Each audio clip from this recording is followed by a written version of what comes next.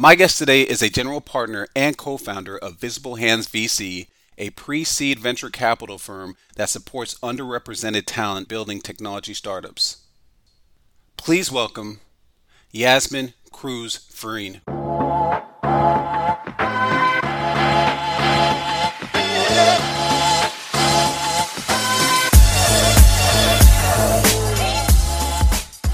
Yasmin, how's it going? Great to be with you. Thank you for having me. Great, great. Thank you. Thank you for coming on. I appreciate it. So let's jump right into this, Yasmin. What do you do?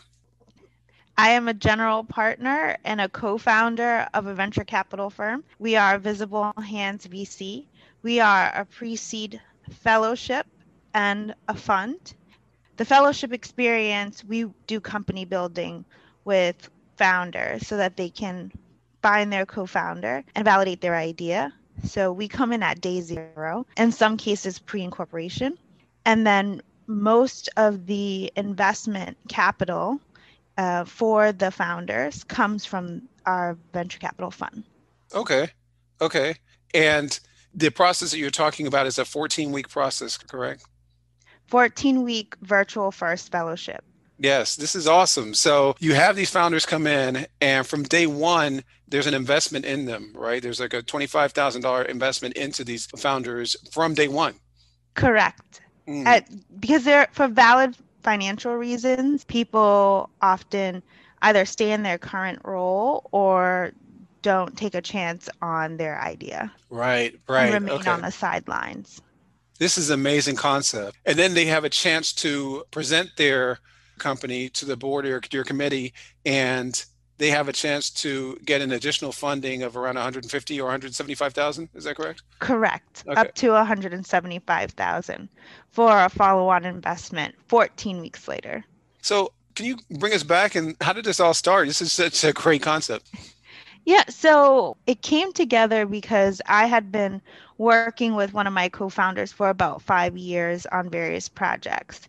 And he and one of his friends from college, so they've been working together on ideas for many years. Mm, They started thinking about how to address the VC funding gap. And they started this in about October of 2019. And the VC funding gap, I always say when you think of a gap, you think of kind of, oh, kind of mind the gap when you're in London, like, the small space. But actually, it's a chasm. It's like the Grand Canyon.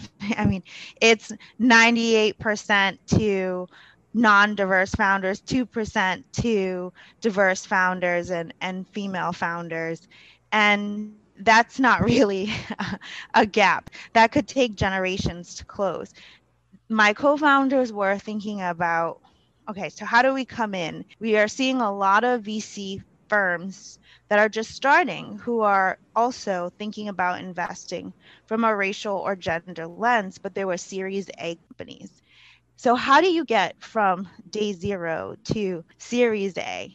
So Series A is you have to be able to pass substantial milestones and you have to have already received a good amount of capital. So my co-founders were thinking about how do we start something at day zero and provide them their earliest critical funding. And it's also really interesting at that space. There's a lot of company building to do. right. And that's Justin's background. He had worked at global accelerators. Mm. And my other co founder, Daniel, he had worked at a growth equity firm and he helped raise a $3 billion fund. Oh, And wow. he saw what was happening at the institutional level. So the two of them started working on this in October 2019. And by March of 2020, they asked me to help them come in and raise the fund alongside them. Mm.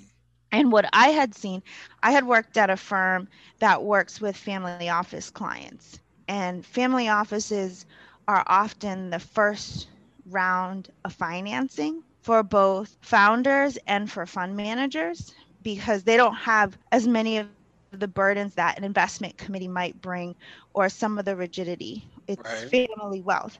So technically, they should be able to take more risks. And I saw the portfolios of kind of this group. And I also saw that they actually weren't taking risk and they weren't investing in diverse founders. So when my co-founders asked me to help them, I knew the problem from my perspective. And that's when we came together and we started raising the fund.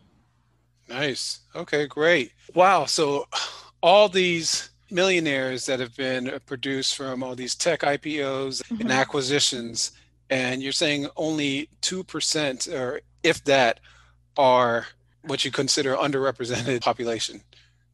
Well, that's a really good distinction. I'm glad you asked that. Mm, So the stats on exits and IPOs are even worse than the stats that I gave you. okay, I So thought so. the stats that I gave you were the amount of money that venture capitalists spend on investing in companies. Okay. That's the VC funding gap. Now, the amount of companies who went public Yes. last year who had we're just going to count women founders, it was 4 Mm, out of 445, something in wow. that neighborhood. Wow. So it's 1%. Wow. One so remember we had 2% going on on the total capital that's invested in founding teams that have women or people of color. The number of companies that IPO'd, it's even worse. Wow. Well, I'm glad you're doing this. Now, with this program, approximately how many founders do you think are going to be in the program? Between 30 and 40 Okay. All right. And is it once a year that you do it? annual cohort, correct? Okay. Because we work with our founders for 9 months after the 14-week program to fundraise with them and Yeah. introduce them to customers. So we spent a full year with the founders. So, all right. So you gave the background on this, but what about you? How'd you get involved in venture capitalism? Is this something that you've been interested in at a young age? Did you have mentors? How'd you get here? So my career started out in public equities, not in the alternative space. And it was really important that I was grounded in an investment process. And that analytical framework is something that I've carried with me in other sectors, in other arenas. Hmm. I've also worked in philanthropy and community investment strategy. So instead of investing in the stock market, which was the beginning of my career, that time I helped manage a $700 million fund coming straight out of college Wow. with one other person. And after the Great Recession, the track record for that fund was pretty much destroyed, and I transitioned to community investment strategy. And from there, I brought an analytical approach to deploying philanthropic dollars. And that was a very different size portfolio. That came down to a $5 million cash portfolio and about 20 million all in. And part of what I experienced there was that the size of the problems didn't match the size of the grants and the money we were deploying. From there, I worked at the family office firm and went back to investments. So I've had a cross sector experience throughout my career. And then my very last role was to help raise about 5 million for Governor Deval Patrick for various political endeavors. And that's pretty much kind of a winding road of what brought me to this point. I would say the threads are capital raising or deploying capital or invest. Yeah, that's great. And straight out of college, you were able to get these jobs. So, did you have mentors at a young age that kind of teach you the ropes and help you and kind of guide you? I'm pretty greedy when it comes to mentors. I say, why have a mentor when you can have an advisory board? And I love to spend time with different people who are in different stages of their lives in different arenas. And based on whatever I'm trying to solve for, I connect with the person who that's their arena. Right. Across all of them, they understand my North Star. They advocate for me. Some of them are more sponsors. than mentors Right. that I keep it really real with. But I've definitely been able to have such a varied career because relationships really matter to me. Hmm. Oh, that's great. All right. Okay, so it's pre-seed investment fund. Love what you're doing. Love the concept. So now, can you talk about what a typical day for you looks like being the general partner and co-founder? Right now, I'm living in the selection process. So, right now, my life looks like reading the applications, deliberating with my team, meeting with the chairs of the selection advisory committee, making sure that they are on the same page as us in terms of the decision-making framework that we're going to use when we're bringing in external decision making. So things like that, that's kind of a cyclical part of my job.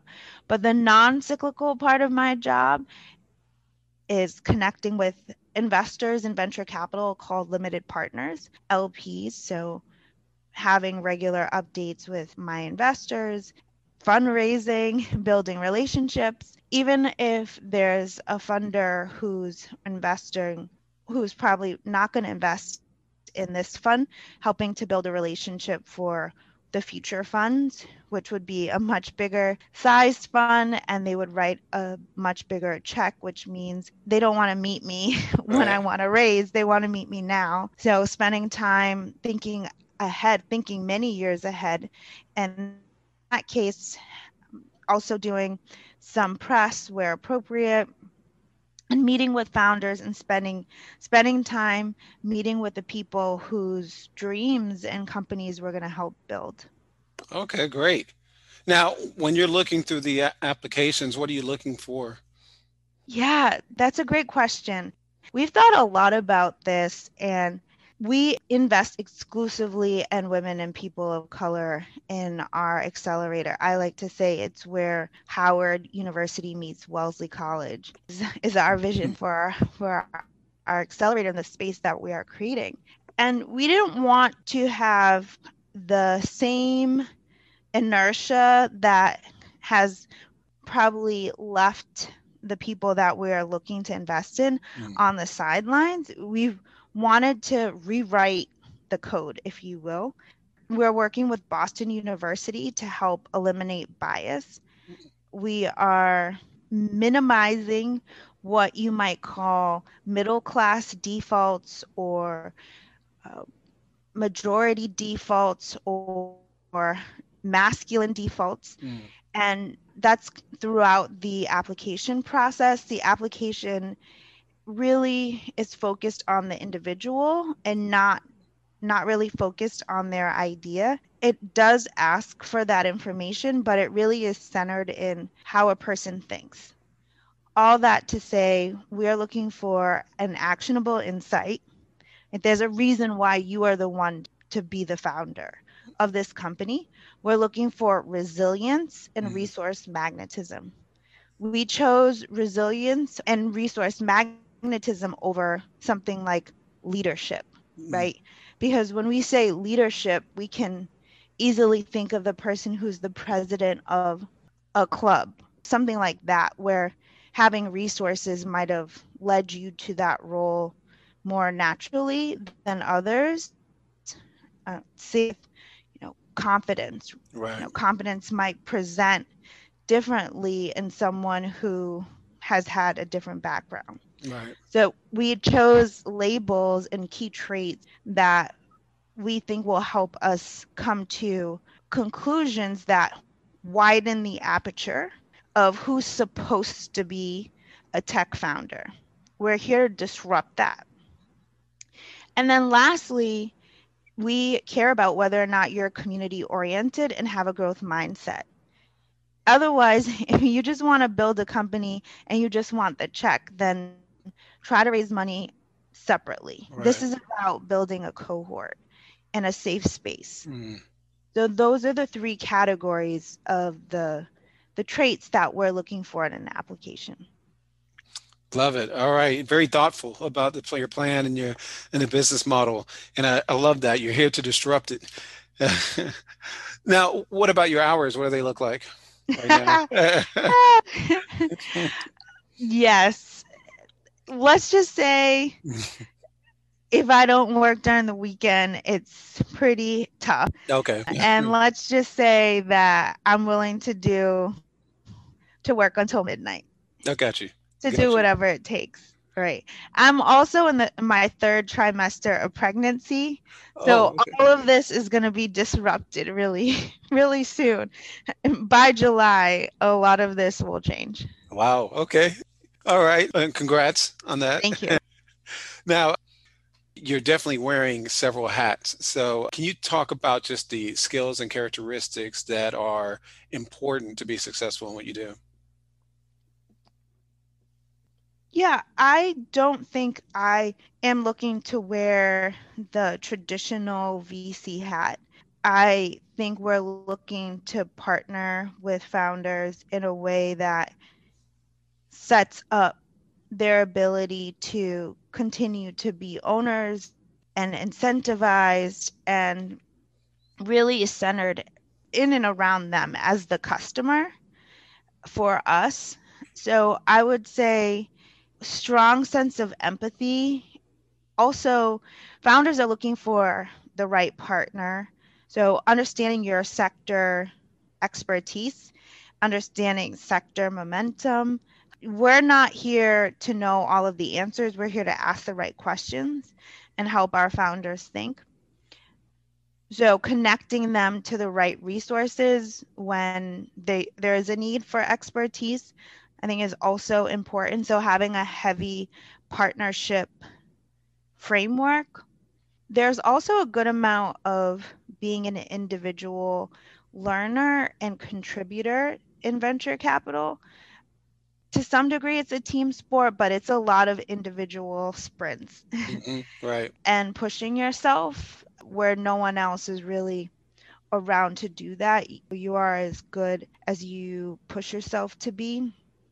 I will say that our team is able to run through brick walls together and get a lot done very quickly, and we execute at a really high level.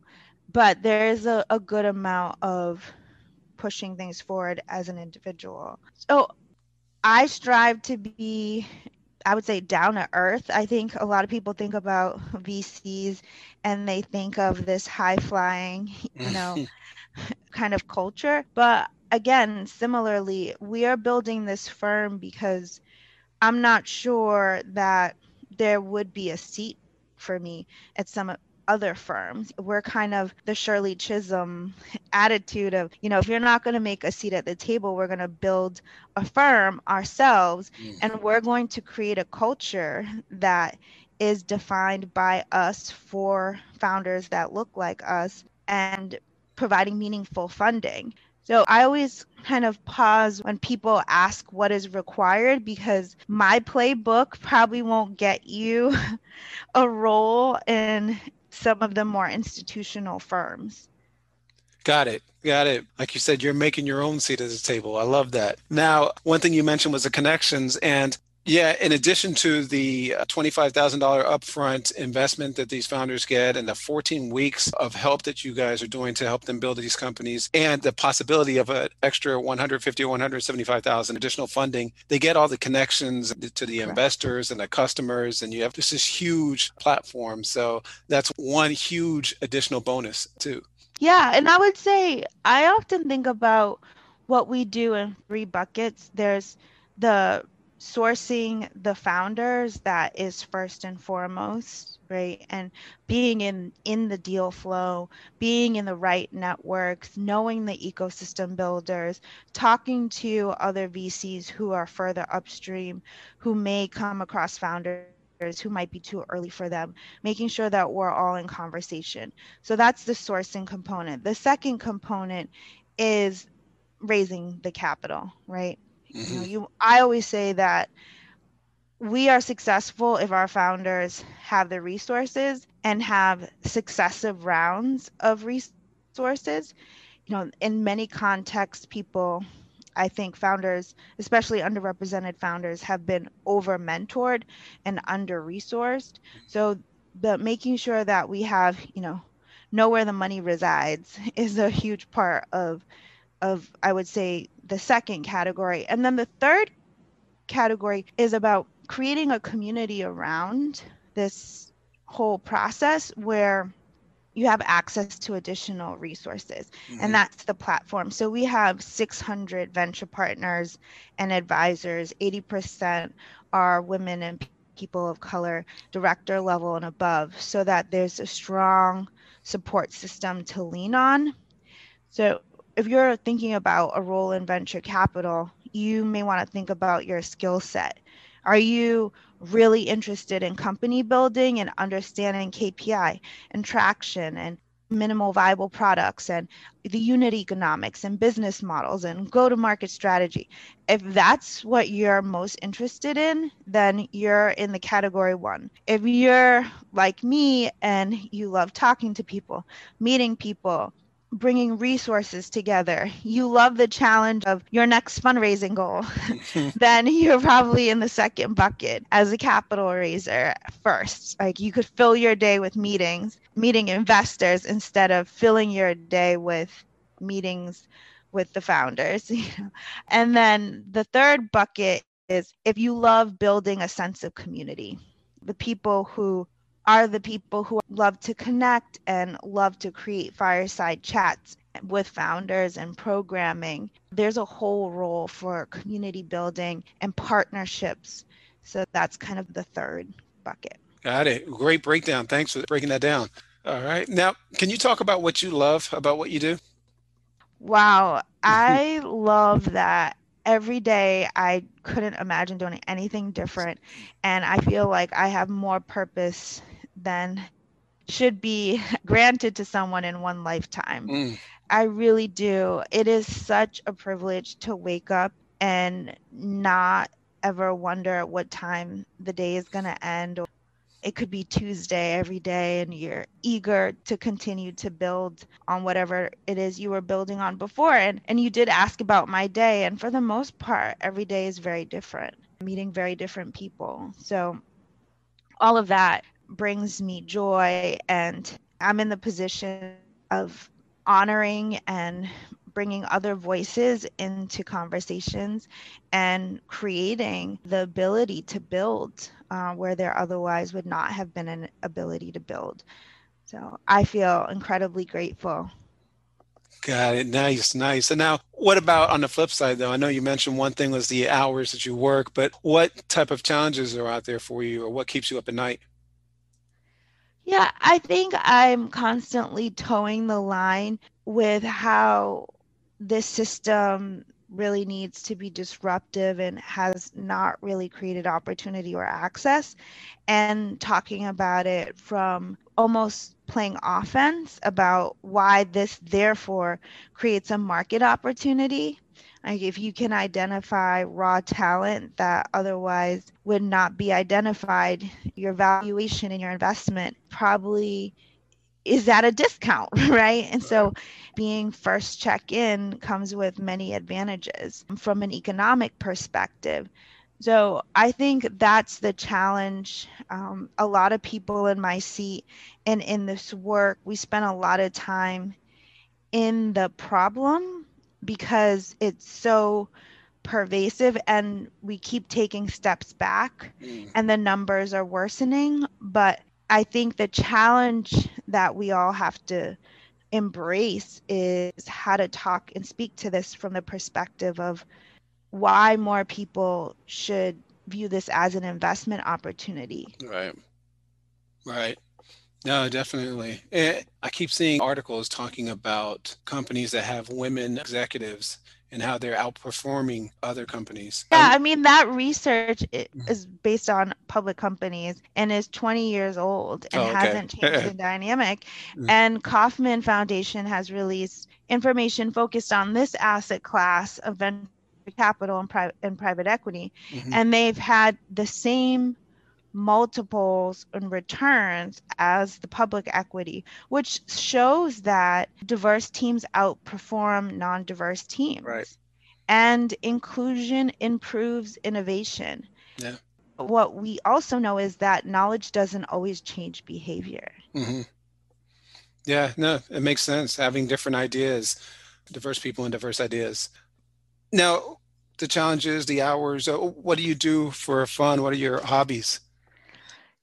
That's tough because my hobbies have been I love going to museums and I love traveling and I love chasing sunset. I'm a big beach and sunset person. And in COVID, all of that, it's slightly compromised, but shifting, right? So yeah, I mean, I've been involved in Boston with the Museum of Fine Arts for over Nice. a decade, and at one point in time, I was a weekend guide and a docent. So wherever I go, I love to see collections. Definitely a visual arts person. Nice. All right. Great. Great city for that. So, all right. Now, can you talk about some of your most memorable moments in your career that stick out to you? Yeah, in terms of memorable moments, I can reflect on some of the lessons I've learned, and especially in building teams where I think I definitely share with my team kind of how I'm spending my time and what I'm weighing and how I'm making decisions and openly articulate that. I've had a few roles where it wasn't until after I left that I started getting the feedback, wow, we had no idea Mm. how you built that plane while you were flying it, and we had no idea how you came up with your decision making framework, and we still use it. We had no idea there were so many strategic considerations and miss your perspective. So I now share that openly with my team so that it's not something that comes when it's too late. Now, I'm part owner of my firm, so that it's a little bit different construct, but I still do it. I would say that's one of the biggest lessons. I mean, the memorable stuff are, I would say, having the honor of working with Governor Patrick. And Yeah. there were certainly moments that if I were to share them, it's so unrelatable. And running through airport with him, meeting leaders at the highest level and industry titans and all of his peers, being in close contact with all of them and representing him, all of that, it was incredibly memorable. I was in a 4-person meeting with Secretary Clinton. That's something that isn't probably your average day in the office, or some of the behind the scenes with him. Certainly I will cherish them forever. And then just watching the leader that he is and the messenger that he is, and he's exceptional at communicating very complex things and making them simple. And he was really good at asking me to be clearer in my communication and challenging me in wonderful ways that I hopefully have grown from. So I would say those are some of the memorable moments. There's certainly, accolades that come, but I think you do the work centered in the why, Yeah. and those moments where people celebrate you, that's great. It comes with, especially when you're either giving away money or investing, it kind of puts you in a certain position where people want to highlight you. But I certainly try to spend most of my mental capacity trying to make really smart investment decisions and learn and challenge myself. Nice. Got it. Good. Great. Now, do you have any advice for people trying to get into the space, trying to be new entrepreneurs and trying to get into the tech space? Yeah, I think what people are looking for is just what I said, which is really being connected to your North Star. Why are you the founder to birth this? People talk a lot about product market fit. We think a lot about founder market fit because your business plan is going to shift. If you asked me a year ago, tell me about the table stakes of Visible Hands, I could tell you that, and it remains true. Am I surprised with some of what has played out in terms of sourcing? Yes. Have we learned on how great we are in terms of visually presenting on the pitch deck side and pitch angles. We did over 200 fundraising meetings. We learned a lot. But in all of that, our North Star is the same. And the same goes for when you're founding a company. You have to really know and almost be immovable in why you're the one to do this. Mm-hmm. And because you're going to have to evangelize, right? And win talent, win partners, win customers, win investors. And people need to connect to all of that in a really genuine and authentic way. Right. Well, good. Great advice. Now, Yasmin, we're at the end of this interview. This has been great. Want to head over to this quick hitter session. We're going to ask you questions for fun, just for people to get to know you a little bit better. But sure. Before we do that, though, is there anything additional that you would like to talk about, or any questions you might have felt like I missed asking you? I don't. I appreciated the conversation we had. I don't think I left out anything really big, so not at all. Great. Okay, let's head over there then. So, first question, what's your favorite sports team? Patriots. Okay. Figured you're going to say that. All right. You had some really good years, right? Yeah, we have. Yeah. It's questionable right now. I know the draft just happened. So there are a lot of shaking the trees between now and, when we're really back in the first game. So right. it's too early to tell. Right. All right. Favorite movie or show? Oh, favorite movie is Love Jones. Yeah, classic right there. Classic. Favorite musical artist or group? My favorite artist is Sade. Oh. Right now, I'm heavy into Sir. Oh. My poor husband is like, another day, another day you're cooking dinner listening to Sir. Well, that's nice. Favorite vacation spot? Martha's Vineyard. All right. And favorite food or drink? My favorite food would be, that's hard. I love all pastas. There isn't a pasta I haven't met and loved. So it's hard for me to pick. Favorite drink. I'm pregnant, so I'm not really partaking in some of my favorite beverages, but I can do a virgin mojito, but I also love when there's some rum in the mojito too. Got it. All right, mojito. All right. So Yasmin, it's been great interviewing you. Learned a lot from this. It's a very amazing concept you have.